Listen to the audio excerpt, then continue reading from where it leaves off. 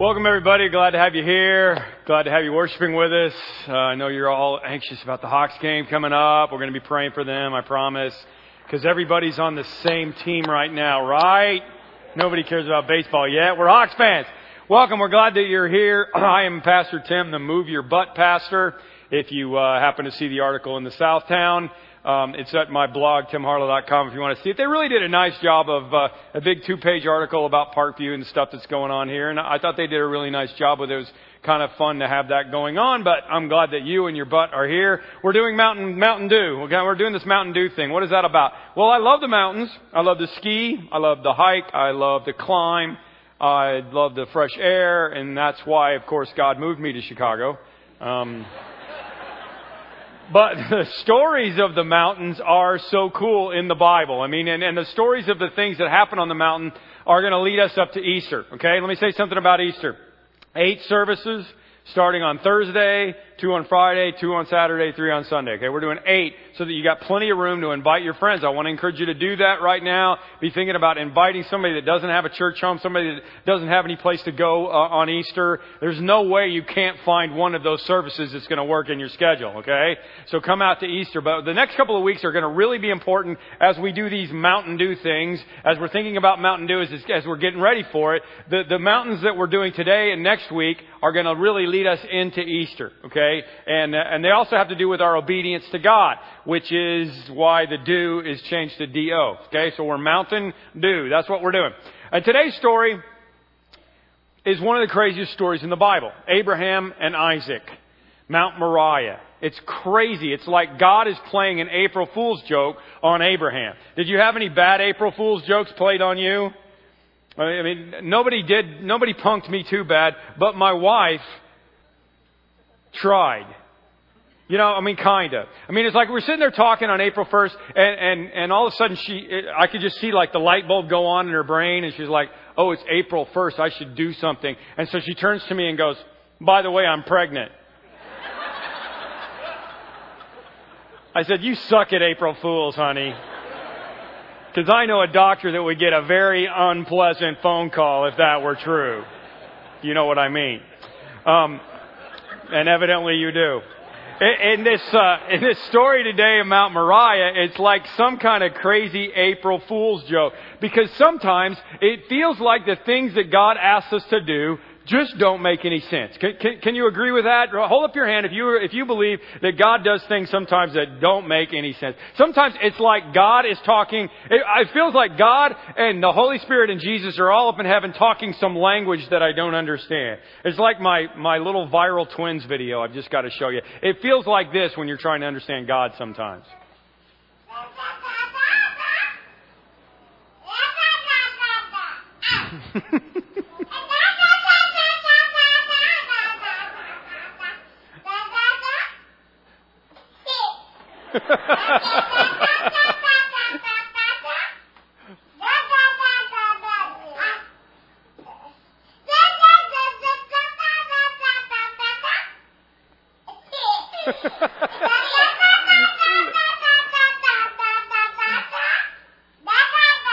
No, talk to the hand. Isn't that's what it feels like sometimes. I feel like God is talking this language and I do not understand. God, what in the world are you talking about? This does not make any sense to me. If you want to turn in your Bibles, I'm in Genesis 12. You can go almost all the way back to the beginning. And we're going to talk about Abraham. He actually starts out with the name Abram.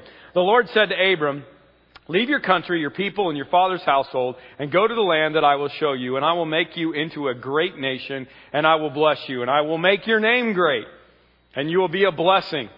And I will bless those who bless you, and whoever curses you, I will curse. And all the peoples of the earth will be blessed by you. I mean, that's incredible, isn't it? I mean, you got to understand Abraham to understand Christian family. Now, let me tell you a couple of things about Abraham right up front. Number one, Abraham came from an ungodly family. We know this because it says that Abraham's family worshipped the idols from across the river, which meant that they were not followers of God at all. They worshipped these idols. Okay, ungodly family. And number two, there's nothing. I don't know that it's not true, but there's nothing recorded in Scripture that tells us anything about why God chose Abraham. When God chose David, he could see into his heart, and he chose the things of David's heart. When God chose Mary to be Jesus' mother, he chose her because of her heart. But it doesn't say anything in the Bible at all about Abraham. Why is that important to you? Because listen, if you came from an ungodly family and be like, well, I don't really know much about this God thing, and I didn't grow up with that, and I don't know what I'm doing. Neither did Abraham. And you may be like, there's no redeeming quality in me whatsoever. I'm not sure my heart's good. I'm not sure there's anything I have to give to God. Neither did Abraham. At some point, God chooses us to be on His kickball team because He chooses us, not because of our coordination. He just says, hey, let's go do something. And I guarantee you, God is doing that for each and every one of us. Okay? This promise had to sound really cool to a guy who was an idol worshiper. Okay? Think about this for a second. Okay? Abraham worships idols all of his life. Oh, you are such a nice hunk of wood. I worship you, whatever. And never talks back to him, right? Nothing ever happens. And then all of a sudden, one day, he hears this voice. And not only does he hear this voice and he's going, hey, there's really a God out there. And I really know that there's something out there besides what I know and I'm comfortable with. Not only that, but this God is saying, hey, I'm here for you. I'm going to bless you. I'm going to protect you. Whoever curses you, I'm going to curse. And Abraham's thinking, this is awesome, man. If I ever have a problem now, I can just say hello to my little friend because I got this God guy taking care of me now. You know what I'm saying? Abraham and Sarah. Kicker to this whole verse is that the Bible doesn't tell us, that God didn't tell them where they were going to go. He just said, I want you to leave your country. Now, what was their country? Let's get a little more background on this. They came from Ur. And I know that doesn't sound very glamorous, but in its day, Ur was a very cosmopolitan place. Ur would have been like New York or London or Chicago or a big cosmopolitan city. And Abraham and Sarah were wealthy. We know this. We know that they had a lot of possessions. Okay? So we know that they lived at, a gated community, country club, had the nice vacations, all this kinds of stuff. As the Eagles would say, it was life in the fast lane for Abraham and Sarah. They knew all the right people. They took all the right pills. They threw outrageous parties. They paid heaven. Yeah, okay, you got it. But life wasn't perfect in the fast lane, as it often isn't. Because just down the hallway from their beautiful master suite was a nursery. Looked like it'd come out of a magazine, but it was dusty and had never been used. By this time, Abraham is 75 and Sarah is 65 years old. So I think that when God came along and said, hey, it's time to leave, they probably thought, well, good, retirement. Can we go to Florida? Can we play shuffleboard? Is there a Bob Evans with an early bird special? Where are we going? We're ready to make a change, okay? And I believe that's what was going on for them. I believe they were really ready to make a change and go do something else. But God didn't tell them where. He said, don't worry about the where. I'm not going to tell you where. I just want you to follow me. So they literally loaded up the truck and moved away from Beverly. It's important to notice, okay? It's important to understand this. The life of following God in your life is usually characterized by stepping outside of your comfort zone. If you're inside of your comfort zone and God asks you to do something, then you don't really need God to help you do it. But when He asks you to do something outside of your comfort zone, that's when you and God start really getting things done. That's when things really, really start to happen. Okay? Now, the faith of Abraham is classic. We all know it. He is called the father of our faith. I also want to I'm just going to point out some things along the way as we go with this story. And I'll get into it in just a second. Abraham was not perfect. There were several places along the way where Abraham didn't trust God. I don't want you to think, oh, this story's crazy. I could never do that. I would probably mess up. So did Abraham. There were 2 times when, and this is funny because Abraham's wife is 65, but she must be a smoking hot 65. You know what I'm saying? Because there's 2 times when he goes to another country and he says, hey, honey, you're really smoking hot and I'm afraid they're going to kill me if they know you're my wife. So tell them you're my sister. Chivalry, it's beautiful. Who says chivalry is dead? Just don't let them kill me. You let them have you and it'll be fine, right? I mean, there's all kinds of stuff that Abraham does along the way. But the important part is that we find out right up front in Genesis 12:4, it just says, so Abram left as the Lord had told him. Sometimes I just like the simple verses in the Bible. God said, come on, let's go. I'm going to bless the world through you. And Abraham says, cool. Not a lot of fanfare. Just God said jump and he said how high. Okay. We were talking about this in our worship committee. We got a group that plans these services out and does all this stuff together. And we were talking about how interesting it is that we can get animals to obey, but people can't obey. You know what I'm saying? And for whatever reason, we can get our animals to do what we want them to do, and we can't have people. And one of the guys, Jason, has a dog that he has trained, and I'm going to let him bring the dog out because I want you to meet. Come on. Oh, it's just a dog, man. Come on. Yeah. Hi, baby. What's the dog's name, Jason? Wrigley. Come on, Cubs fans. Let's go, Cubs fans. Now we can cheer, right? Come here, baby.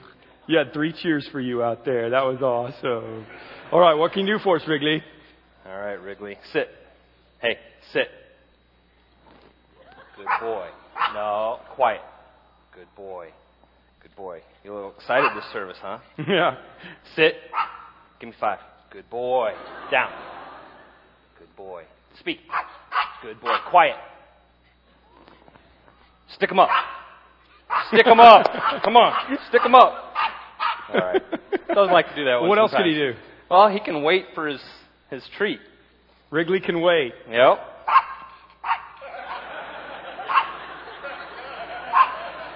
That's funny right there. I'm just saying. Wait. Down. Wait.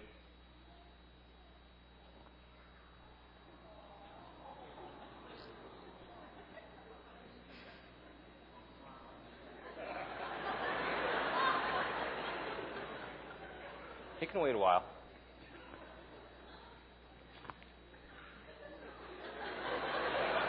Look at his little head shaking. Good boy. I want it so bad. Way to go, Wrigley.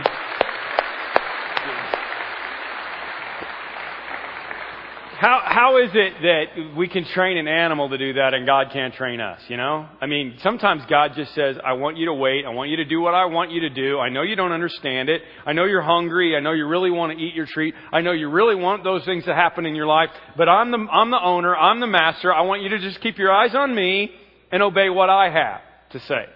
And then I will give you the treat. And the treat will be better than you could possibly imagine. Chapter 15, verse 1. After this, the word of the Lord came to Abram in a vision. Do not be afraid, Abram. I am your shield, your very great reward. But Abram said, Lord, what can you give me because I don't have a kid?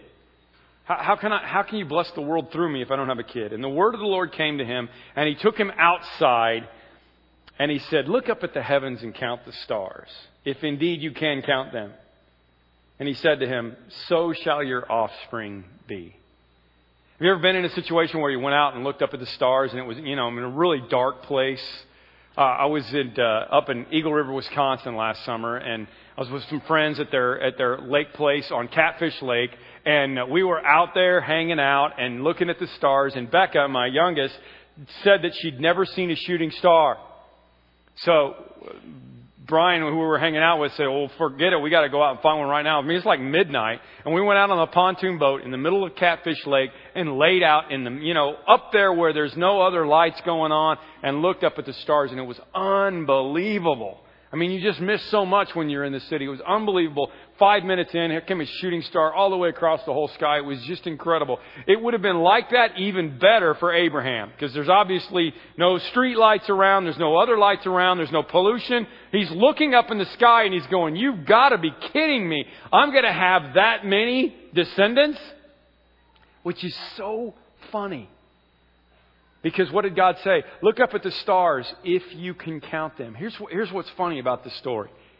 Here's what's funny about this. Scientists tell us that without a telescope, you can see maybe at best 10,000 stars in the sky.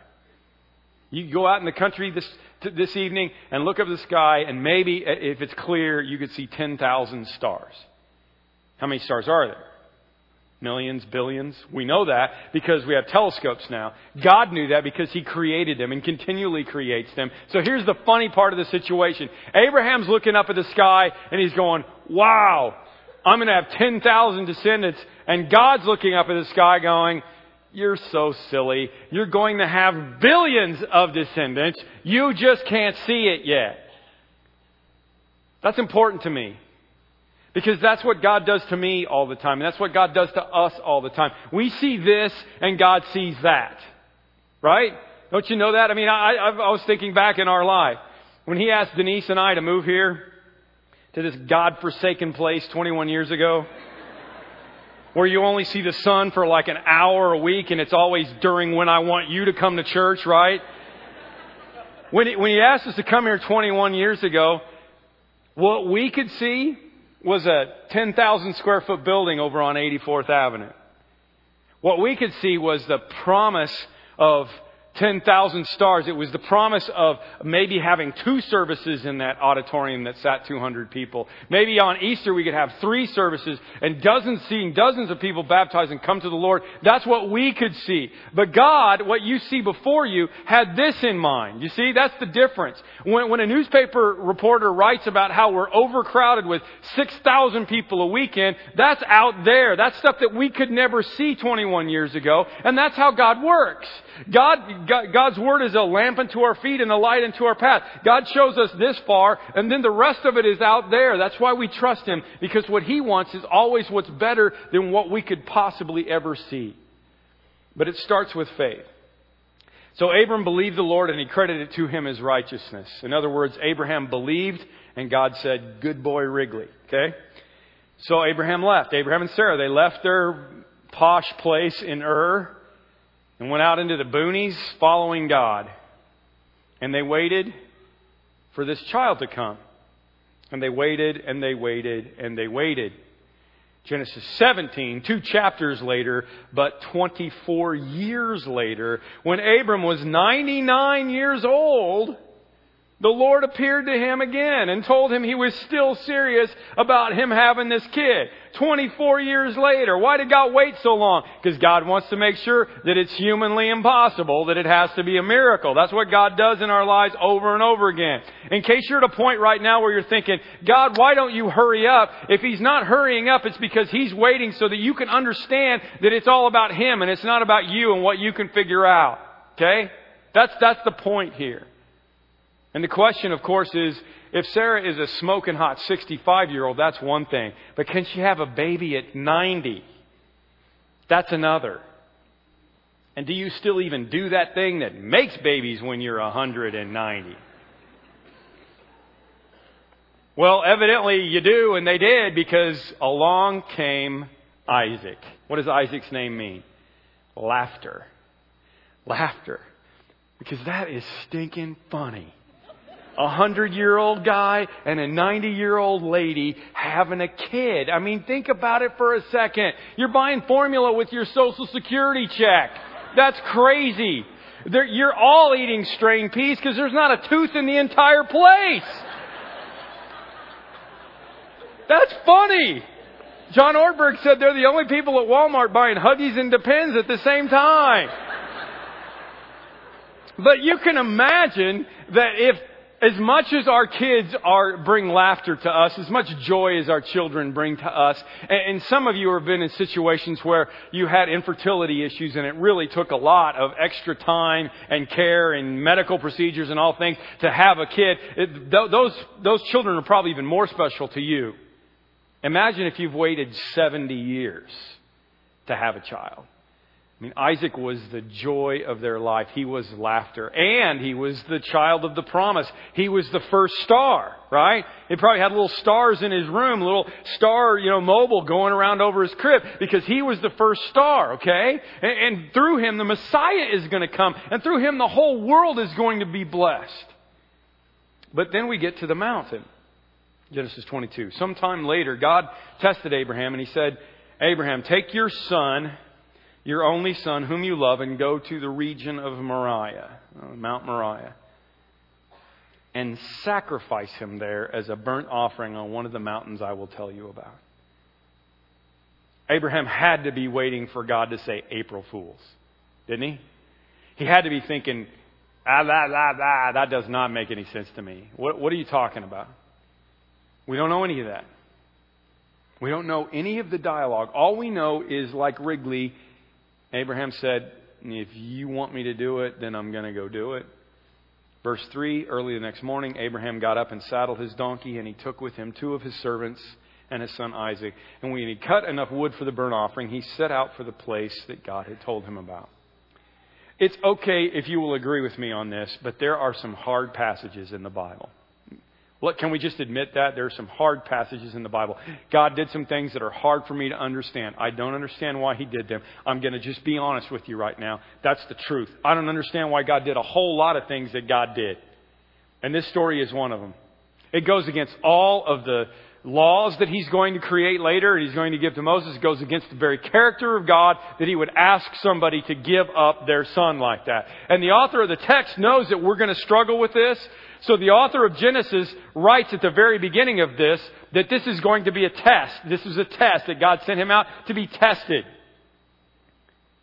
Well, but Abraham doesn't know that. Abraham can't turn to Genesis 22 and go, well, wait a minute. Oh, this is going to turn out okay. All right, I'm going to Moriah. All Abraham knows is God asked him to do something crazy, and he does it. Trust me, it's hard to let your kids go. Been doing it for a while here. It's even hard to let them have their driver's license. Have you seen the Subaru commercial? I got to show this to you because it just gets at the tiny bit of the emotion that Abraham had to be feeling. So your seat good? Get the mirrors all adjusted? You can see everything okay?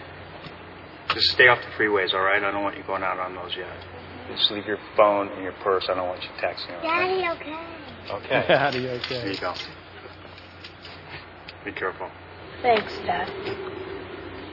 Call me, but not while you're driving. We knew this day was coming. That's why we bought a Subaru. Classic commercial, because that's what it feels like. All of a sudden you got to let him go. But Abraham's not letting Isaac go to the mall. Abraham's been asked to do the ultimate. Take your son, God said, your only son Isaac, whom you love, and give him up. Sacrifice him as a burnt offering. And not only was Isaac his precious son, he was the child of the promise. I mean, it doesn't take a brain surgeon to realize that if you kill your only son, you're not going to have any grandkids. Right? I kept that thought in mind every time I wanted to kill one of my kids, you know, and you should too. And there's no way to get grandkids if you kill them now. Just hang on. It's going to get better. Okay? I mean, this doesn't make any sense. So why would Abraham trust this voice? The same reason Moses trusted the voice last week and Elijah trusted the voice the week before that. Go back and listen to those sermons if you haven't. Because they'd heard the voice before. I mean, if the first thing you ever hear out of God's mouth is, hey, dude, I want you to go sacrifice something for me. The guy's going, I don't know who you are, but I'm not listening to you. But the first thing that Abraham hears from God is, I'm going to bless you. I'm going to make a great nation out of you. And along the way, God says, you're going to have a baby. And lo and behold, at the combined age of 190 years together, they have a baby. So Abraham knows that this voice, whatever this voice is, wherever this voice is coming from, is a true voice. And so Abraham says, okay, I'm going to listen to you. We're not told enough about the story. We're not told about the sleepless night that Abraham had the night before. We're not told about, how he had a conversation with Isaac and said, okay, we got to go on a little trip, buddy. Pack up your backpack. Let's go. We're not told about any of the emotions that are going on. I wish we were. But it says in verse 4, on the third day, Abraham looked up and saw the place in the distance. That one just kind of stuck me. On the third, he's walking. He's thinking, this is crazy. Something's got to happen. And on the third day, he looks up and he sees Mount Moriah. And his heart had to have been in his throat. Genesis 22:5. He said to his servant, stay here with the donkey while I and the boy go over there. We will worship and we will come back to you. I don't want you to think that he didn't have his doubts. Okay, we know that he had doubts along the way. Why do we know that? Well, I told you about, take my wife. She's really my sister. They also, obviously, if you don't know the story, got impatient with God and tried to do it their own way, like so many of us do. And Abraham took Sarah's handmaid Hagar, and they had a baby with Hagar named Ishmael, and they did their own things, trying to figure out God their own way. And I know that they had doubts. I know that Abraham had doubts. I want to tell you, I have doubts. I want to be honest with you. I have doubts about Bigfoot. I have doubts about Elvis being alive. I have doubts about aliens coming down and abducting people on Earth. Because if aliens are smart enough to figure out how to get all the way to Earth, they'd pick smarter people to take back up in the ship with them. You know what I'm saying? I have doubts about a lot of things. I have doubts about God sometimes. I have doubts about the ability and the power of God sometimes. I'm just going to be honest with you. And I think it's okay because David was a man after God's own heart. David wrote 100 verses in the Psalms about the faithfulness of God. But he also wrote hundreds of verses about why God didn't do things the way, in his confusion and his disappointment with God. And he wrote all those things down, and they're in the Bible. And so did a lot of the authors of the Bible. They wrote down their confusion. It's okay to have doubts. I'm pretty sure that Abraham had his doubts. I'm positive that it wasn't easy for him. But in verse 6, Abraham took the wood for the burnt offering and placed it on his son. And he himself carried the fire and the knife, and the two of them went on together by themselves. This is the verse that'll get you, if you're a parent.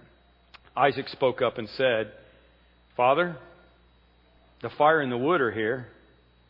Well, where's the lamb? How do you answer that question? Abraham said, God will provide the lamb for the burnt offering, my son. And the two of them went on together. When they reached the place God had told them about, Abraham built an altar there, arranged the wood on it, bound his son Isaac.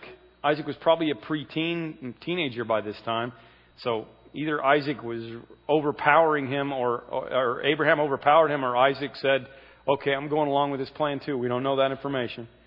Laid him on the altar, on top of the wood, and he reached out his hand and he took his knife to slay his son. I don't know about you, but when I usually read this story, I just kind of skip right on through and get to the next part because I know how it turns out. I know the end of the story. There's too much drama here. I don't want to linger here, but I'm thinking for just a second we ought to. Because what I'm thinking is that there's probably a lot of you in this room right now, and you're right here in your life.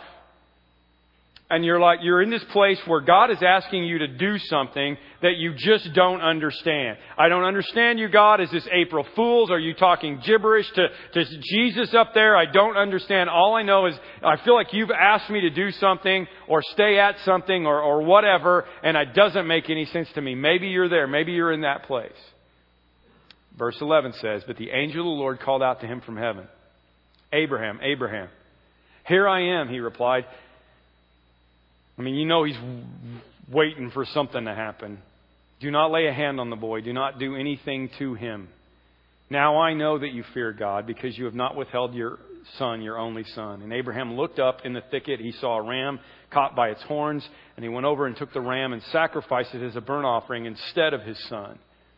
And so Abraham called the place, The Lord Will Provide. And to this day, it is said, on the mountain of the Lord it will be provided. Mount Moriah. On the mountain of the Lord it will be provided. So I ask you, in your own life, what is that? Where is it that you're feeling like this? Where is it you're feeling like God's asking you to do something that's really, really hard? If you're single, maybe it's your dating life. Maybe you're at a point right now where you're like, God, come on. You got to come through. I mean, I need you to find the right person for me, and this isn't happening. You and I both know that there's a good person out there that you want me to be with, or at least I'm praying that. How come this hasn't happened?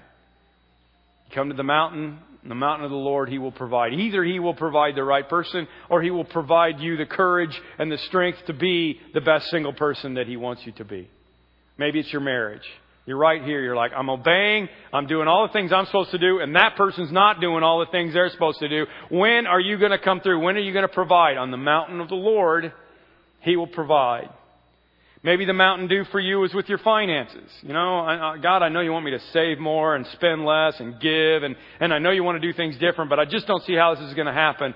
On the mountain of the Lord, it will be provided. You just obey what you know. You just obey what He told you to do. Maybe it's your career and you're tempted to really work too hard and overdo it because you're so concerned about making yourself get along down the road and make enough money for your family. And God says, hey, I'm going to provide for you. I'm going to be the person that you want, that you need in your life. On the mountain of the Lord, Mount Moriah, the Lord will provide.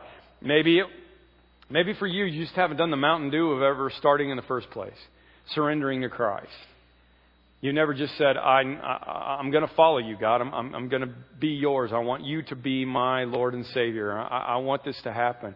You know that almost everybody in the Bible that got saved went and got baptized immediately. Maybe you've been thinking about baptism, and that's your Mountain Dew. That's something you need to do. You need to go get in the water and submit to the death, burial, and resurrection. I don't know what it is.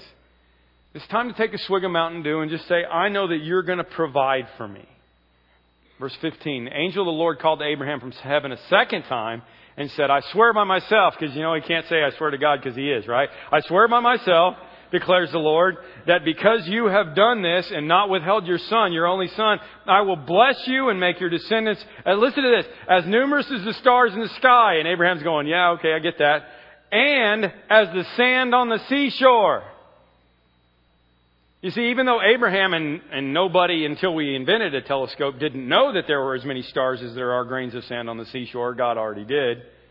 And now Abraham's starting to get the fuller picture of what this is all about. And your descendants will take possession of the cities of their enemies, and through your offspring all nations of the earth will be blessed because you have obeyed me.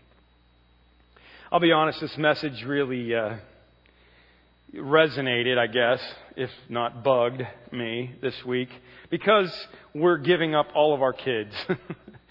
I mean, literally, within a 15-day period.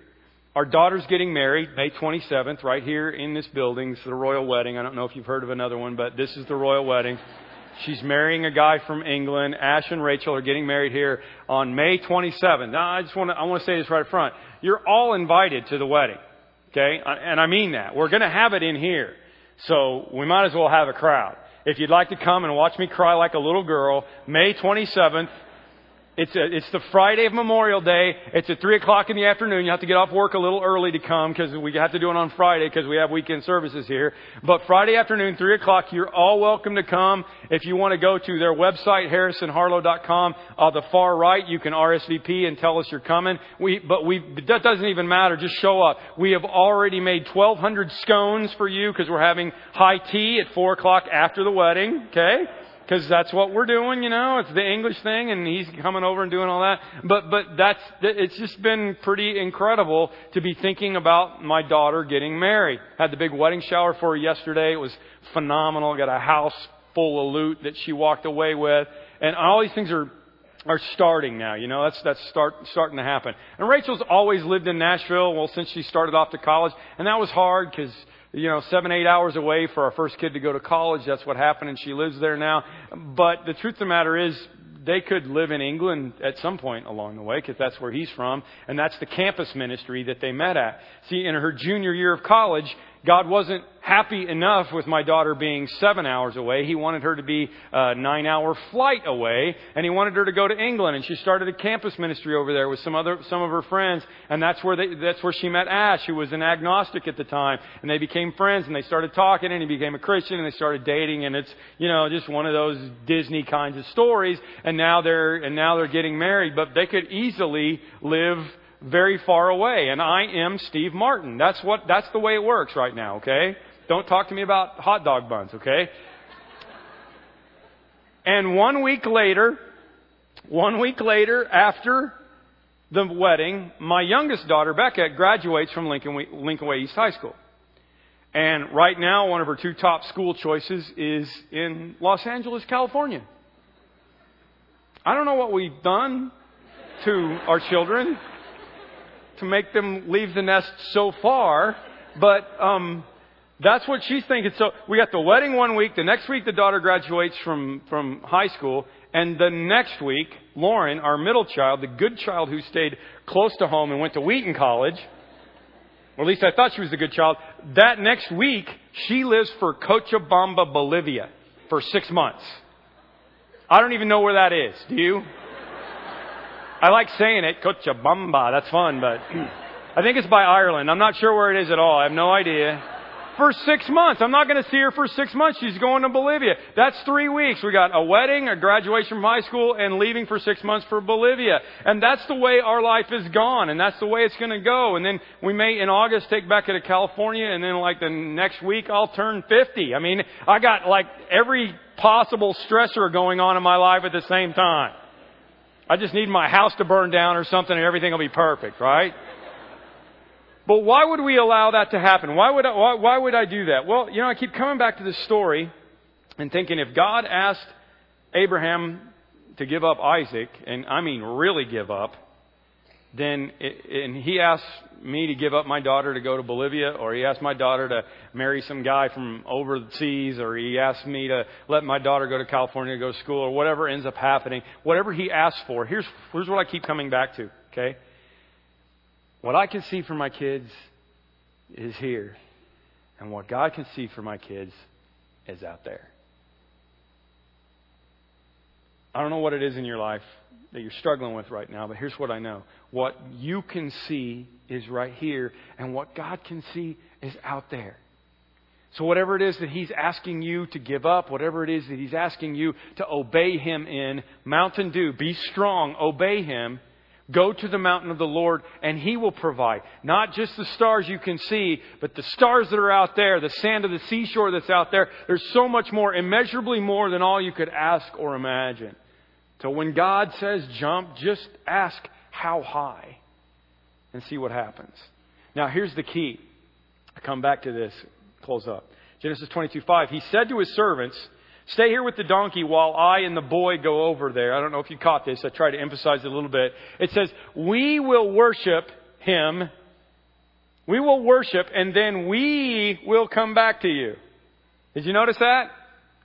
Abraham was ready to take his son's life, but somehow he knew that he and Isaac were going to come back. And I don't think he was just saying that because he was trying to cover up what was getting ready to happen. I think he was saying it because he believed that if God gave him this child at 100, which is impossible, that God could give him back this child. As a matter of fact, the Hebrew writer said, by faith Abraham, when he was tested, offered Isaac as a sacrifice. He who had received the promise was about to sacrifice his one and only son, even though God had said it's through Isaac that everything's going to happen. And Abraham reasoned, the Hebrew writer said, that God could raise the dead. And figuratively speaking, he did receive Isaac back from the dead, didn't he?